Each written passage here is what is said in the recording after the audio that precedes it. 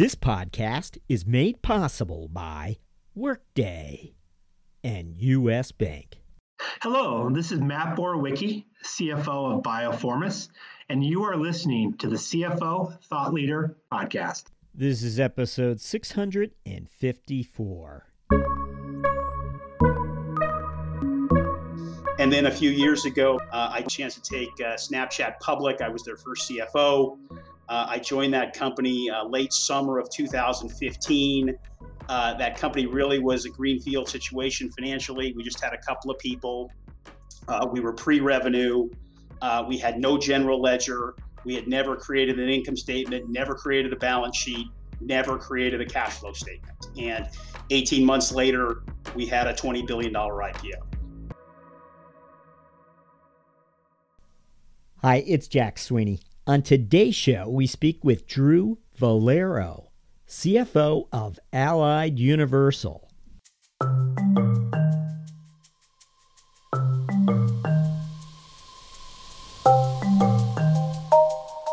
Finance leader Drew Vollero built his finance career inside large enterprises such as PepsiCo and toy maker Mattel Inc. The seasoned corporate executive was known to load up on strat planning assignments and take ownership of difficult initiatives. Still, when he landed in the CFO office at Snapchat, heads turned.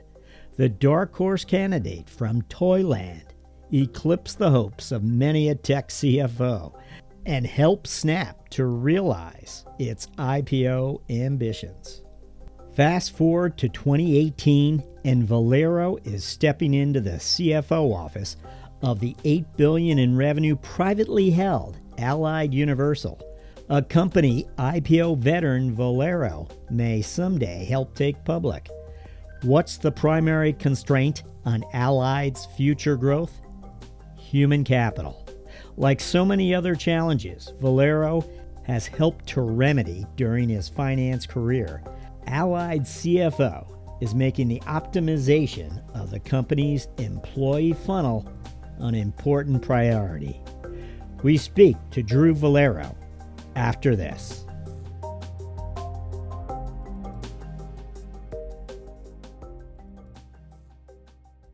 In a world that's always changing, one thing never does: your need to adapt, your need to evolve, your need to grow.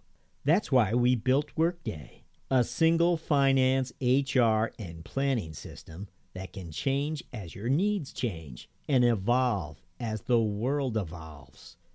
To learn how Workday is helping mid-size organizations embrace the future with confidence, visit us at workday.com.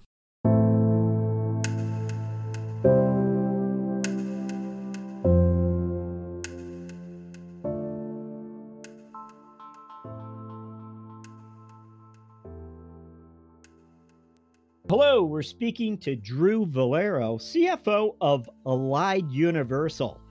Drew, welcome. Thank you. Glad to be here. Hey, Drew, we always begin with this one question where we ask our guests to look back for us and share with us some of those experiences they feel really prepared them for a finance leadership role. What is it that sticks in your mind when I pose that question to you? No, great question. I really think about three formative things that really shaped who I am today from a financial leadership perspective. I go way back, honestly, back to when I was a kid, and I ran my own chocolate chip cookie business when I was 12, and was really involved in all aspects of the business. We had a compelling price point. We baked homemade chocolate chip cookies and sold them for a dime for one, 50 cents for a half dozen, and $1 for a dozen. We knocked door to door and sold the cookies. Who could turn down a cute kid with cookies priced to move? And so learned all about being an entrepreneur, being creative, being energetic. You had to sell because you had to knock on people's doors and convince them that that's the product that they wanted. It was a really tremendous experience. Is a very successful business, and really learned a lot, at a young age about, keeping your own finances. Also learned a lot about inventory. It was funny in the early moments of the business. My friend's mother bankrolled the business, and she bought all of the cookie mix, et cetera, for us. And it's easy to show profitability when you have no cost of goods. But that after the first couple of weeks, she said enough is enough. And as the business was taking off, she said, "You guys got to buy it yourself, and you only get to go to the store once a week." So I remember making our first chocolate chip cookie purchase. We had to find the cheapest retailer around, which was important to find the right suppliers. But the other piece that was interesting was, buying all that inventory. I had to take all the profits in the business for the first 3 weeks, and I had to take a loan from my mother for, I think I borrowed like $20 on top of that to buy the cookie mix for the week. And I remember sitting there as a kid thinking to myself, I just busted my butt for 3 weeks. I have zero to show for it other than I owe my mother another $20. And so I thought to myself, this inventory thing, it sucks. And I got to really look hard at inventory going forward. And I think that's a good skill set that every financial person should really take, is look at your inventory and say to yourself, okay, that's my cash tied up there. How do we really minimize what we've got there to make sure that we make sure the cash flow of the operation works? But I remember thinking to myself after 3 weeks, being fairly distraught, that I had worked hard and I actually had less money than when I started. So, but overall, it was a great experience. We grossed a couple of $1,000s, and when you're 12 years old, that's a wonderful experience. Secondly, I worked for PepsiCo when I graduated from business school. It was probably one of the 2 academy companies in the country at that time. That and GE were probably the 2 places to really cut your teeth as a financial person. They're terrific. I mean, it was really a company that's extraordinarily well run. I had 10 different jobs in my 11 years there. I worked in finance. I worked in strategy. I worked in marketing. I worked in real estate. I worked in M&A. It's really just a terrific company, and they do a great job of, not just building financial people, but business people. I always thought of myself as not a financial guy, but a business person with financial acumen. And so that was really a great experience. They teach you about what's important, people. It's a results-oriented culture, certainly a focus on cash, but overall it was a great place to really be groomed. So I think that shaped a lot of who I am today. And then a few years ago, my third point would be I had a chance to take Snapchat public. I was their first CFO. I joined that company late summer of 2015. That company really was a greenfield situation financially. We just had a couple of people. We were pre-revenue. We had no general ledger. We had never created an income statement, never created a balance sheet, never created a cash flow statement. And 18 months later, we had a $20 billion IPO. So it was really a situation where I got a chance to build a team from, a handful of folks when I first showed up to, we had nearly 100 financial people when we went public. So I got a chance to hire all those folks. And then a lot of CFOs kind of moved the instrumentation on these big companies. I had a chance to build that instrumentation. We decided all the accounting policies, had a chance to work through a lot of the workflows, got a chance to design or work with sort of the systems that we wanted to use from a general ledger perspective, from a close the books perspective, et cetera. So all of those decisions were fun to do. And you get that opportunity when it's a greenfield situation like that. So I would say all 3 of those were very rich experiences and shape a lot of who I am today. Wow. What a wonderful few chapters. You have certainly whetted our appetite. And I have to, the one I quickly want to zero in on, and I don't think I'm alone here. I imagine our listeners are wondering as well.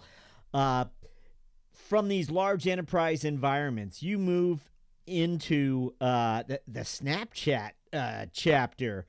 And again, you were sort of in these large financial functions up to that point. And that's quite a segue. Were you looking to open a new chapter? Were you interested in high growth companies? Were you recruited? How did that happen? Yeah, it was a fairly extraordinary thing. I was looking for a new chapter. I had been at Mattel for 15 years, so it was time to do something new. Look, I really will always appreciate the chance Snapchat took on me as being a CFO. I think we had a lot of success taking that company public. So to your point, I had never been in technology before, and to your point, I'd never been a CFO before. So all of those things and I'd never taken a company public before. So all of those things on the surface sort of the fit was a little bit, odd when they came and contacted me, but that's not what the company needed.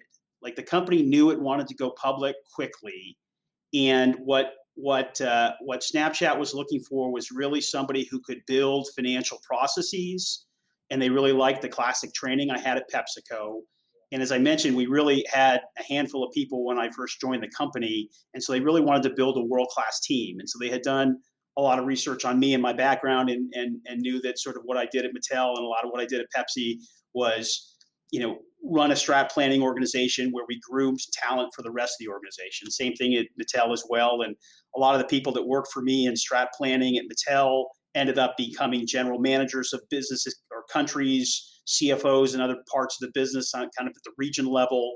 And so they knew that I had experience really building world-class teams. And so they felt like, I could learn technology. They felt like the road to an IPO is also learnable, but the skill sets that I brought were helpful. They also were looking for someone that really could hit the ground running in a lot of ways from a financial perspective. They were on a tight time frame to go public.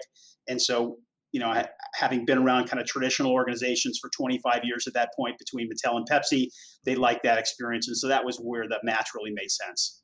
And at Mattel, you also had the investor relations world. Do you think that was a contributor as far as your bona fides as you land at Snapchat? It was. You're right that I did have investor relations at Mattel, and I felt like we made a lot of progress there. I thought we did some really good things.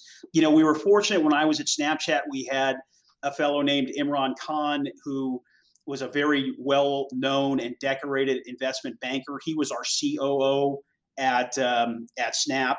And so he and I were sort of a 1-2 punch with Wall Street, but he played a very lead role, particularly with the IPO.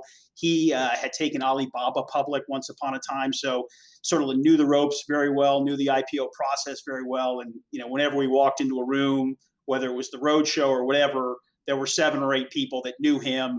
He had started as an equity analyst, so he had written a lot of opinions in the tech business. And then, as I mentioned, he was the banker who took Alibaba public. So he was really probably the face of the organization to Wall Street, but certainly I played a role as well.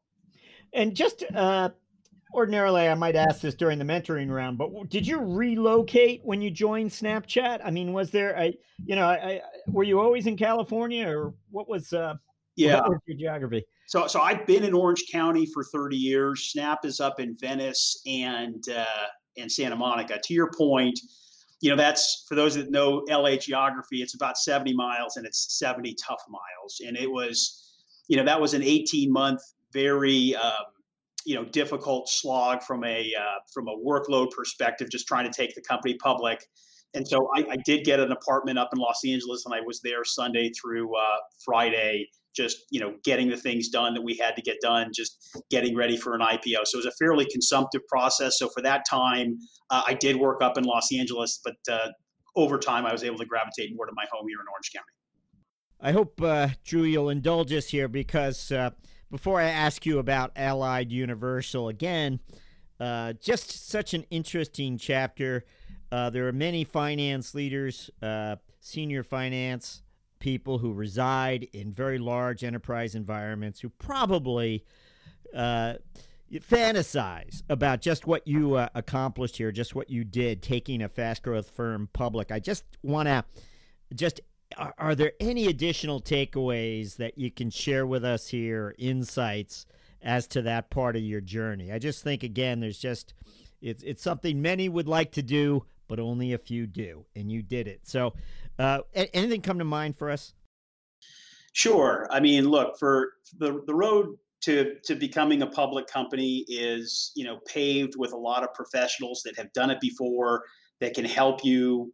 So I think in that way, Snap was right, that's a learnable skill, and it's become a cottage industry, and there are a lot of professionals that do it. Obviously, as you build your teams, what you need to be conscious of is, you're going to be a public company with public reporting experiences. So you got to make sure you nail your forecasting and your ability to close the books quickly. Surround yourself with a handful of really talented people, particularly on the control side, the IR side, the treasury side. Those are all important positions that, as a private company, probably don't come to the forefront as much as they do as a public company. I thought we hired very well at Snapchat. I thought we had a terrific team. They really helped us move forward. I think we did a good job on the roadshow of really trying to find the long-term investors that understood Snap's story. I think it's easy to find folks that kind of want to jump into the story and maybe make a quick buck. But I think on the roadshow itself, really sort of focus as much as you can on finding long-term holders. And Snap also didn't play the IPO for the last dollar. I think what we were thinking about was what's a reasonable value to go public at. Can you grab some more money at the IPO? You probably can. I think Snap did a very good job of coming out of the gates. We priced our offering at 17. It jumped pretty strong that first day on the open. So I think overall, we thought about the IPO as just one day in our journey. It was a chance to get capitalization. It was a chance to monetize some of the employees. And I think those are great. But I think the company kept it in perspective that it wasn't an end, but it was a means. And it was a way to access capital to the public markets. I don't think we played the IPO for the last dollar on the launch. And I think we tried to find the right shareholders to tell the story to so that they would hold the right stock. All right. Well, from Mattel to Snapchat to Allied Universal. And of course, we now want to talk to you about Allied. And it's your career is just full of surprises. And it seems it's not industry specific by any stretch. So tell us about Allied Universal and this latest chapter that you opened. What is this company all about? Of course, it's a brand many of us do know, but share with us, tell us about Allied. Yeah, no, look, Allied's a terrific company.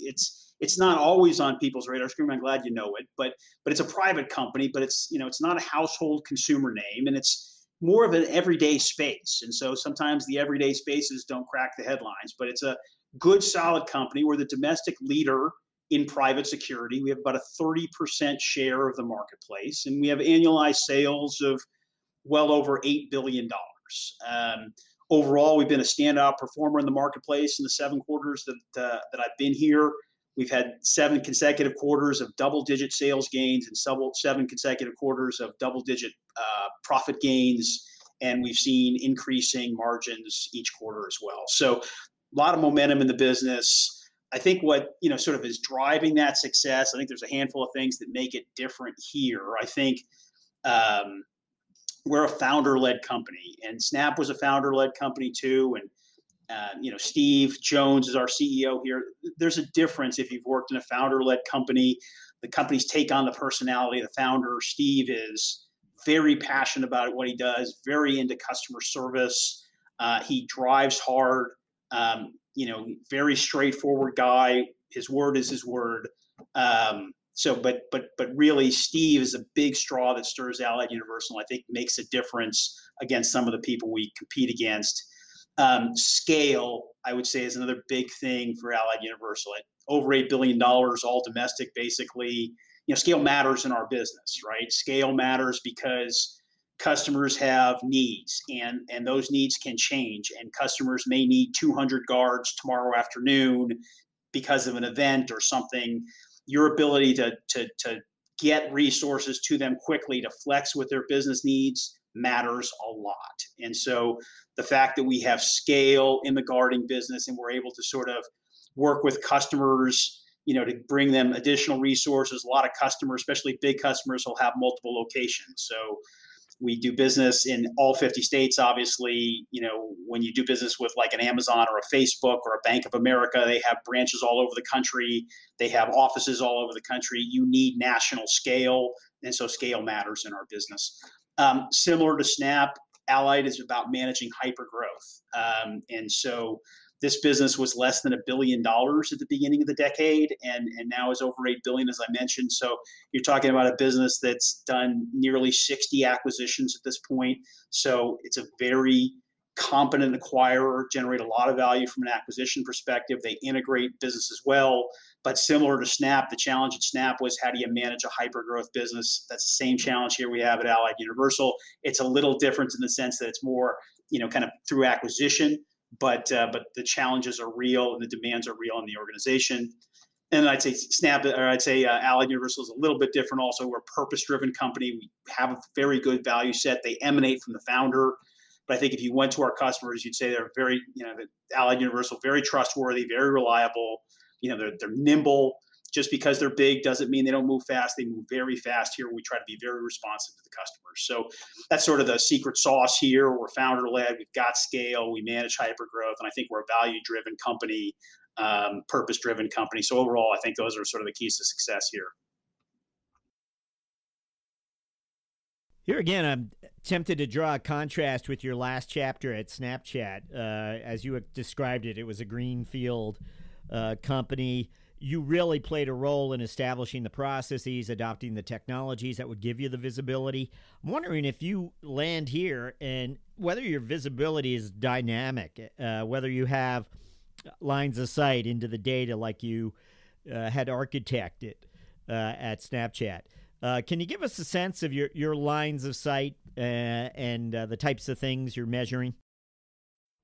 Yeah. So look, it's an operating company here at Allied Universal. So we've got 235,000 employees. We've got 13,000 customers. We have a lot of data, and we have a lot of tools that help us manage that data. That would be my high level take. And our ability we have a business intelligence system that has capabilities to share that as low as the local account or the local branch. And so we're able to provide transparency on the decision making at the field level.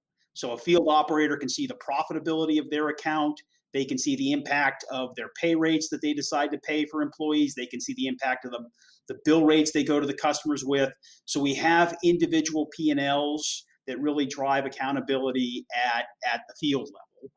I think at a much higher level, where am I focused, or what are we trying to do here? I think there are three important dynamics that I've been focused on since I've been here. They're a little bit, they're sort of muscles that the company's trying to build. I mean, your question focused a little bit on sort of, do we have visibility to the data? The short answer there is yes. I'd say more the trends or the muscle that I've been focused on first and foremost is the cultural shift of this company from being a growth-oriented company to better balancing growth and profitability, right? And so what I call that is really the need to carry water on both shoulders.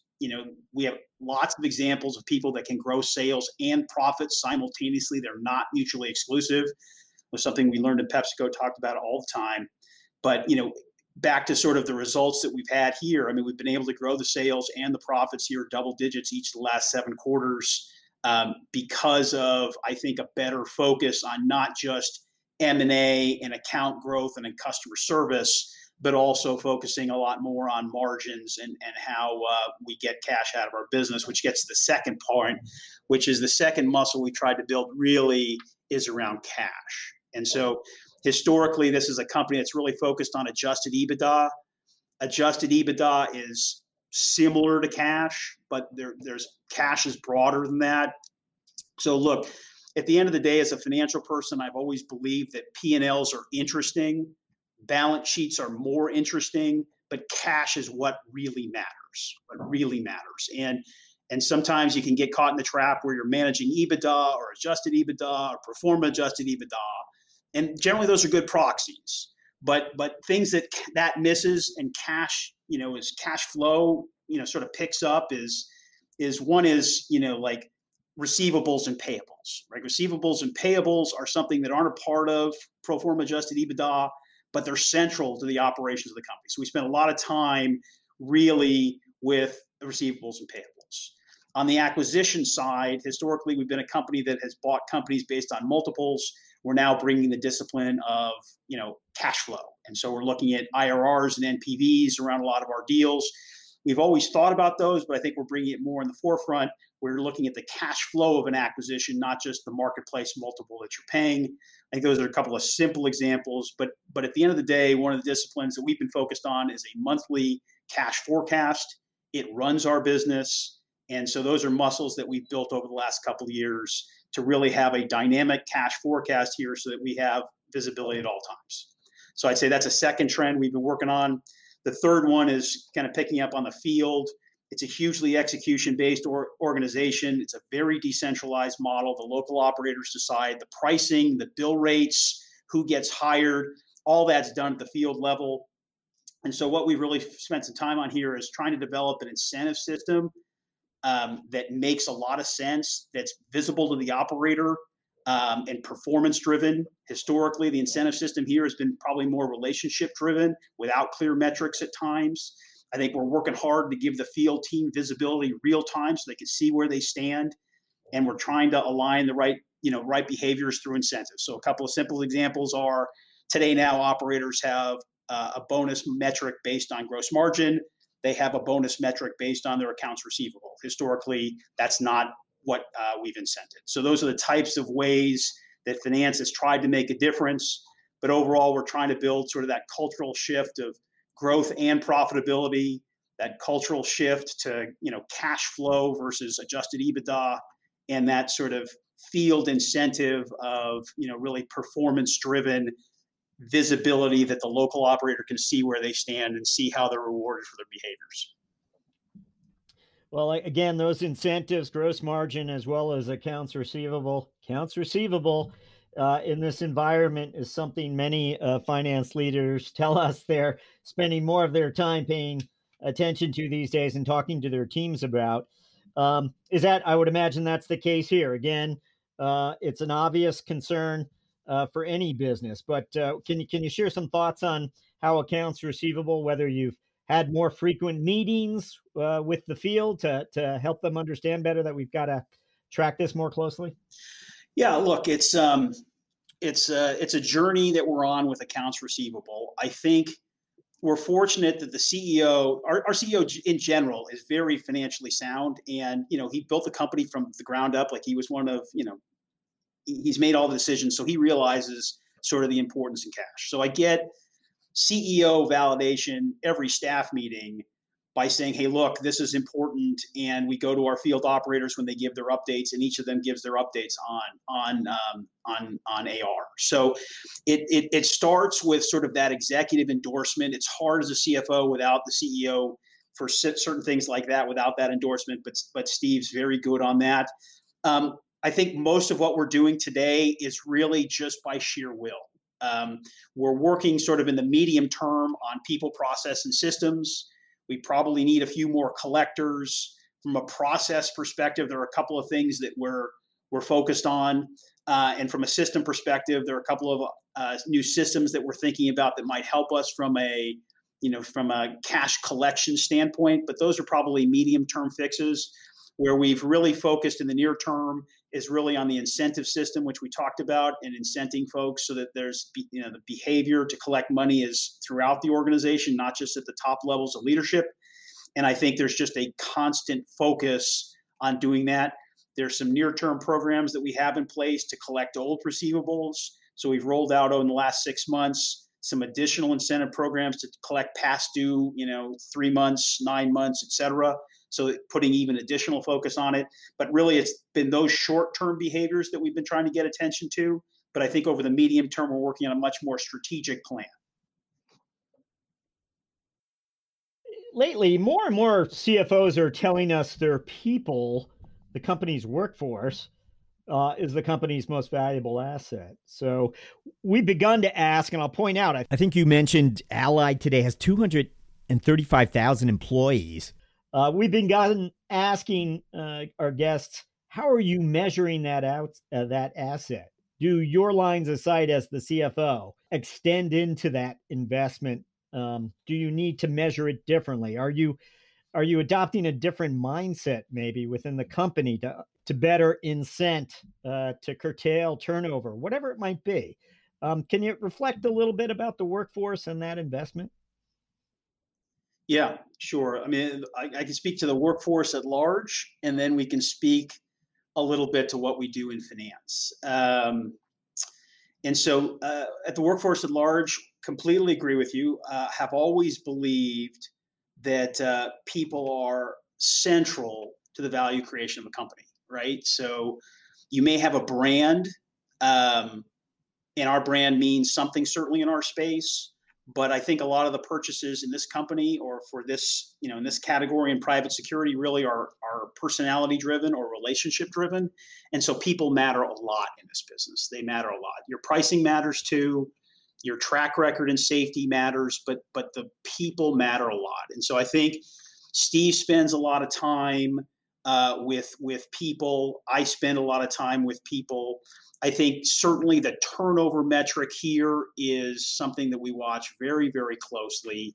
I would say that, we hire 3,000 people a week, right? So we have, so just even to back up a step, I mean, we see 1 million resumes a year here at Allied Universal, right? So I think there's 150 million or so people employed in this country. So you're talking about, a meaningful number of resumes that this company sees. So our ability to hire the right people is really important, like really, really important. And how do you do it at scale is really our challenge. We see 1 million resumes. We're hiring 150,000 people a year. So our ability to do that correctly or to do that right really makes sense. And so I think our strategy team has really adopted a couple of new tools that really helped us do that through the field. We now have really an artificial intelligence vehicle that we're testing that really will help us identify sort of what are the key metrics or what are the key personalities or key answers that applicants can give us that really will fit well with our culture, as well as indicate that those might be successful employees. I think we're using sort of that artificial intelligence. We're also using an automated workflow to really help us get through some of our staffing bottlenecks. Our challenge here today is we may get a resume, but we may not be able to call you for 6 to 8 weeks. And so managing that workflow a lot better is very important to us and something that we spend a lot of time doing. So I could go on and on and on about some of the things that we're doing, but turnover is super important to us. We manage that closely, but really we spend a lot of time about the employment funnel. How do we find, 150,000 of the best employees? No question. That's an impressive number. And if you visit Allied Universal's homepage, there's a hiring calendar that shows hiring activity all over the country. And usually these are, I think, security professionals that you're hiring. It might not be clear to some of us why through a pandemic you are still making these types of hires. It hasn't impacted that, or has it? It's probably a broader question. We're hiring based on customer needs, right? So customers have positions that they would like us to fill. We have contracts with customers. We typically, over the last couple of years, have had thousands of positions that we haven't been able to fill. So because the labor market's been tight, right? There's a lot of competition in the labor market. Customers continue to need services. And some, to your point, have used less during the pandemic. So maybe like the retail channel might be using less services. Maybe some of the local office buildings that we guard use less services. But a lot of customers have asked for more hours. So state governments have wanted more hours. Hospitals have wanted more hours. There's it sort of ebbs and flows by channel a little bit. So, but overall, the company's been a very active hirer during the pandemic. I mean, obviously, as we sort of have managed our company here through the pandemic, I mean, we've really kind of focused on 3 important pieces of our company. I mean, first and foremost, we focus on our employees, right? And so we really, during the pandemic, we've instructed all of our employees, to follow the CDC and WHO guidelines. Social distancing, very, very important. I think overall, the company's done a good job. We've got 800 numbers. We have daily communication with our employees. We really work hard to assist and educate them. The safety guidelines have kind of been a moving target at times, and so we've done a good job of really trying to transmit that to the employees. And then obviously we've tried to protect our employees during the pandemic as much as we can with the personal protective equipment. We give latex gloves, masks, hand sanitizers, et cetera. We've given over 650,000 cloth masks during that time. But we've also, been very active with virtual events, hiring people. So a lot of kind of drive-through hiring events to keep the social distancing. But overall, the demand for security services remains pretty strong, and we still have a significant number of open posts, and we've been trying to fill those, trying to be with the customers.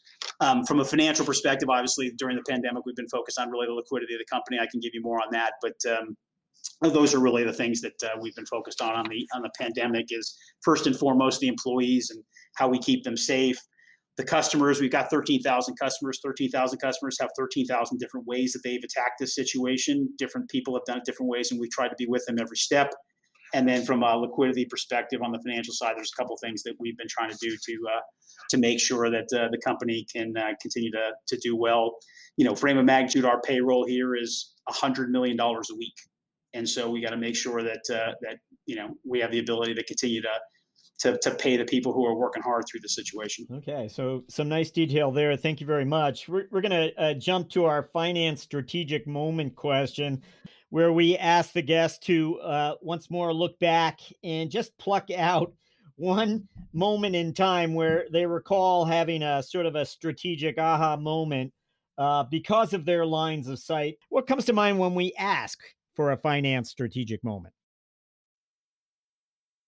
Yeah, it's a good question. You always, part of what we're trying to do here in finance and any place I've worked in finance is really to be a business partner, and business partners don't just announce the results, but try to work with people to shape the results. And when you say that, a couple of things come to mind, maybe two stories that I think may be relevant for folks. We did a great acquisition when I was at Mattel. We worked with a joint venture with a company called CNET. I don't know if you know that game, but CNET was basically a very small company that we found at a trade show. And what was special about CNET was so CNET was Trivial Pursuit with video clips. So instead of it was a game that you bought, but instead of asking you a question, what's the capital of Norway? It was more content based. So you would have like a Disney CNET, or you'd have Warner Brothers CNET or whatever. And the questions were asked by watching a clip from a DVD, which is, infinitely more powerful. But what CNET had done as the company was that they had a capabilities play where they had figured out sort of the intricate back office of the studios on a rev share deal, and they had worked through the music licenses as well. And for folks that know sort of how content is done and how music is done in these movies and these TV shows, the rights are owned by just a series of people that really is very, very complicated. And so to make a game around a couple hundred clips from different movies, et cetera, is extraordinarily difficult, because the directors have rights and the actors have rights and the studios have rights and the agents have rights. But what CNET had done was they had carved a path where they had gotten a couple of studios to play. And so that this acquisition was all about the capabilities of that married with the distribution of Mattel. And so this ended up being a home run deal, and CNET for a couple of years was the best-selling game in the world. And sort of the learning on the financial side for me was look back to sort of sales growth and margin growth. Like inorganic growth through M&A is important. And as a financial person, I think you've got to have a point of view on M&A, and I think it's important. And I think the difference was historically, as sort of been in the M&A business, I've been buying, sort of brands and end products. This was about capabilities. And so this was sort of an interesting play and sort of changed my perspective on M&A a little bit.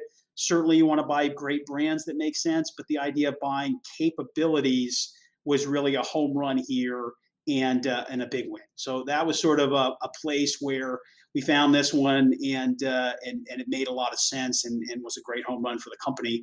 The other one was capital allocation.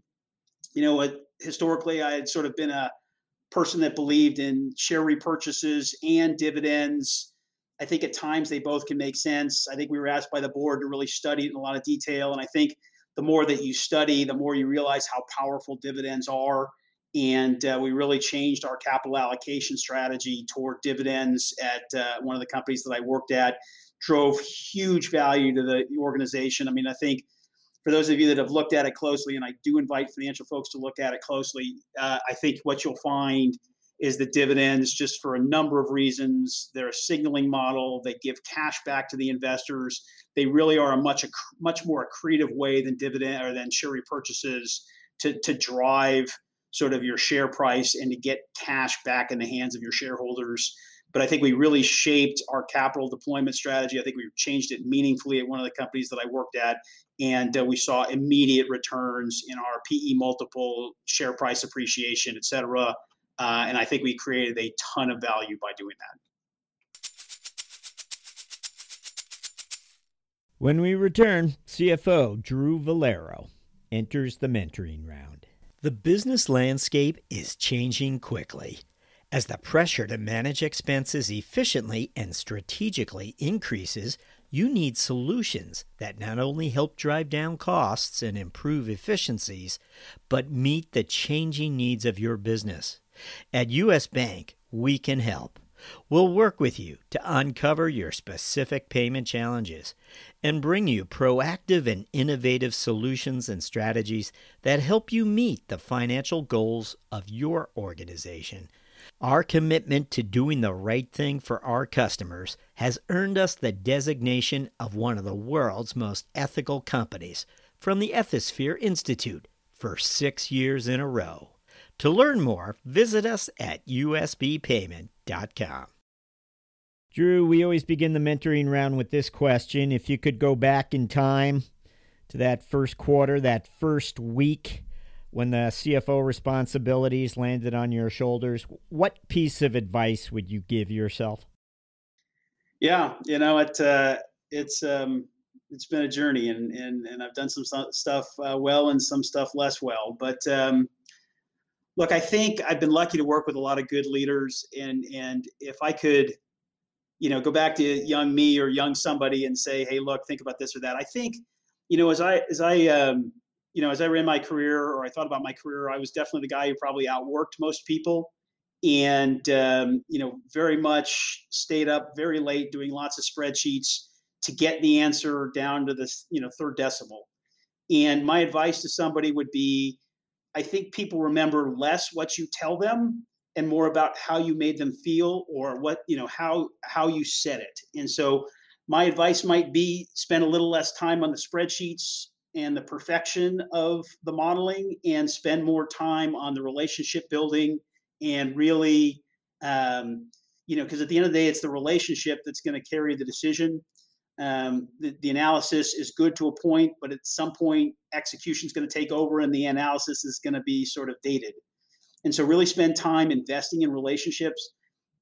Think about what you're saying matters to people, and really spend maybe a little less time trying to get the numbers perfect, and spend more time thinking about how you're saying things and how you're making people feel. Excellent. Thank you for that. We always like to ask our guests to reflect a little bit on the personal side of things, whether they have a habit that they've adopted over time, or have a daily routine that they do. So maybe it's something that you do that has kept you on an even keel over time, given all the hours you dedicate to the office and to the professional job that you have. Yeah, you know what? I really do. I've really taken a hands-on role to hiring our teams. I meet everybody. Everybody who works in finance, no matter what level they are, I meet them. If they're a temp, I meet them. If one of my direct reports, I meet them multiple times. But I interview every single person in our department, because they're an extension of our department, and team chemistry matters so much. And I think there's nothing more, a great hire returns exponential value to the company, and vice versa. A bad hire is it's just bad on so many dimensions. And so, it doesn't matter what the level. And frankly, I even talk to a lot of the outside suppliers, auditors, et cetera, that support our business as well, and have points of view on sort of the teams that other people bring to support our business. So I think, the personalities are super important. I don't think there's anything we do that's more important than, hiring a good team. I think at Snap, to be honest with you, in that 2 years time frame, even though we were taking the company public and doing all the audits and doing the S1s and everything, I probably spent a third of my time just hiring, just interviewing people, making sure that we had the right fit. I think we left a great team. I think we've built a good team here at Allied Universal. I think we had a lot of good leaders to start with too. But look, that's the legacy, I think, of a CFO, and I think it's the legacy of people in finance. When I was at Snap, the CEO of Snap told me that finance was the best organization in the company, which I really took that to heart and was really proud for the team for all that they had accomplished. So that, I would say, is probably what really is kind of a little bit of a nuance with me, is that even the temp who's going to be in for 3 days, I want to have a 15-minute conversation with. It's really important. So the members of the HR team would be accustomed to saying, wait a minute, let Drew know, will you please? That's a fair call. I probably should have also mentioned we've had some great HR partners too. I mean, we had, we had a handful of dedicated recruiters at Snap. I mean, they just killed themselves. They did a great job. I say we started with a handful of people, and 18 months later we had 100, and we probably interviewed 500, and they probably went through thousands of resumes to do it. I mean, it really is a great partnership between HR and finance that puts a good team together. All right, some great insight there for us. And we always like to ask if you have a book recommendation.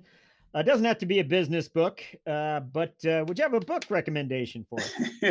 I do, and it's actually not a business book, so we're on the same page. I enjoyed a book called Influence, The Psychology of Persuasion, and it's by Dr. Robert Cialdini. And it's really just it's a page flipper, right? It's not War and Peace, but it's common sense, and it's some interesting anecdotes and some funny stories, all sort of tied into human behavior and human experiences. And so it's an interesting read. But look, I think as a finance leader, you're just partnering across the organization to help drive change, right? Whether you want to improve cash flow, you want to convince the operators to go collect some receivables, you're trying to shape cross-functional thoughts, whatever it is, like that's about partnering and influence. And so I really think that's important. And we can bring, in finance, we've got data and we've got facts, and we can look at history and we can calculate returns and all sorts of things. But at the end of the day, I do think it's the relationship that really makes the difference on whether or not that decision gets made. And in a lot of cases, I think influence is important. I think we influence through facts, but I also think we can influence in other ways. And I think this book does a good job of helping you understand how you influence in other ways. All right. Well, I don't believe we've had it. At least we haven't had it recently. So thank you for that. It's always good to have a book that we haven't featured before. So thank you. And we're up to our final question, where we ask you to look forward finally. And for the next 12 months, we'd like to know what your priorities are when it comes to being finance leader at Ally. So when I think about, the finance function, I generally, use the construct of process, people, and systems. We've touched on a couple of these, but I think that, from a process perspective, I think that, we're thinking about becoming public sometime in the future.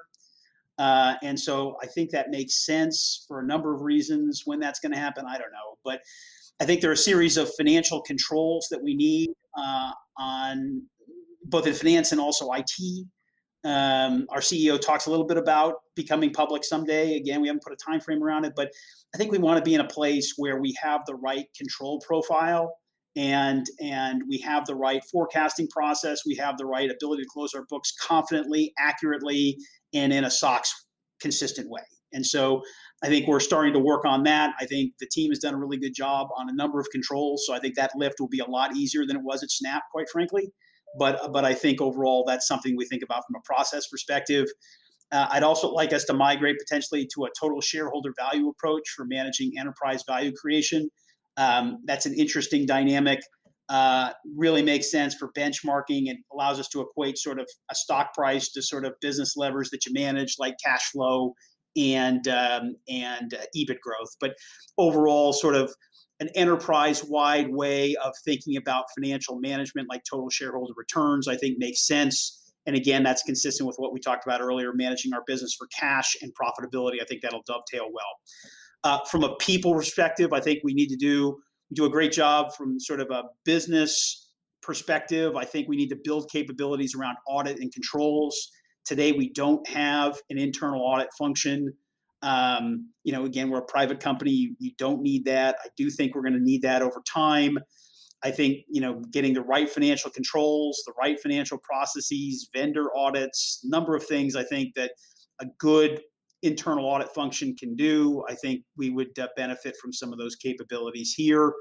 And then from a systems perspective, I think we talked about accounts receivable. Today, it's a lot of hand-to-hand combat and Excel spreadsheets. I think in the medium term, that probably looks like more of a enterprise system to keep account data, both qualitative in terms of feedback from the operators, as well as kind of the numbers. I think in the medium term also, as our business scales, particularly globally, we use WinTeam today as an ERP. Will WinTeam be a global solution for us? I think we'll have to see. But if our business becomes much bigger globally, I think we'd have to potentially look at an ERP system. So anyway, that's how I think about the next kind of 12 to 24 months from a process, people, and systems perspective. Drew Vollero, thank you for joining us on CFO Thought Leader. Thank you.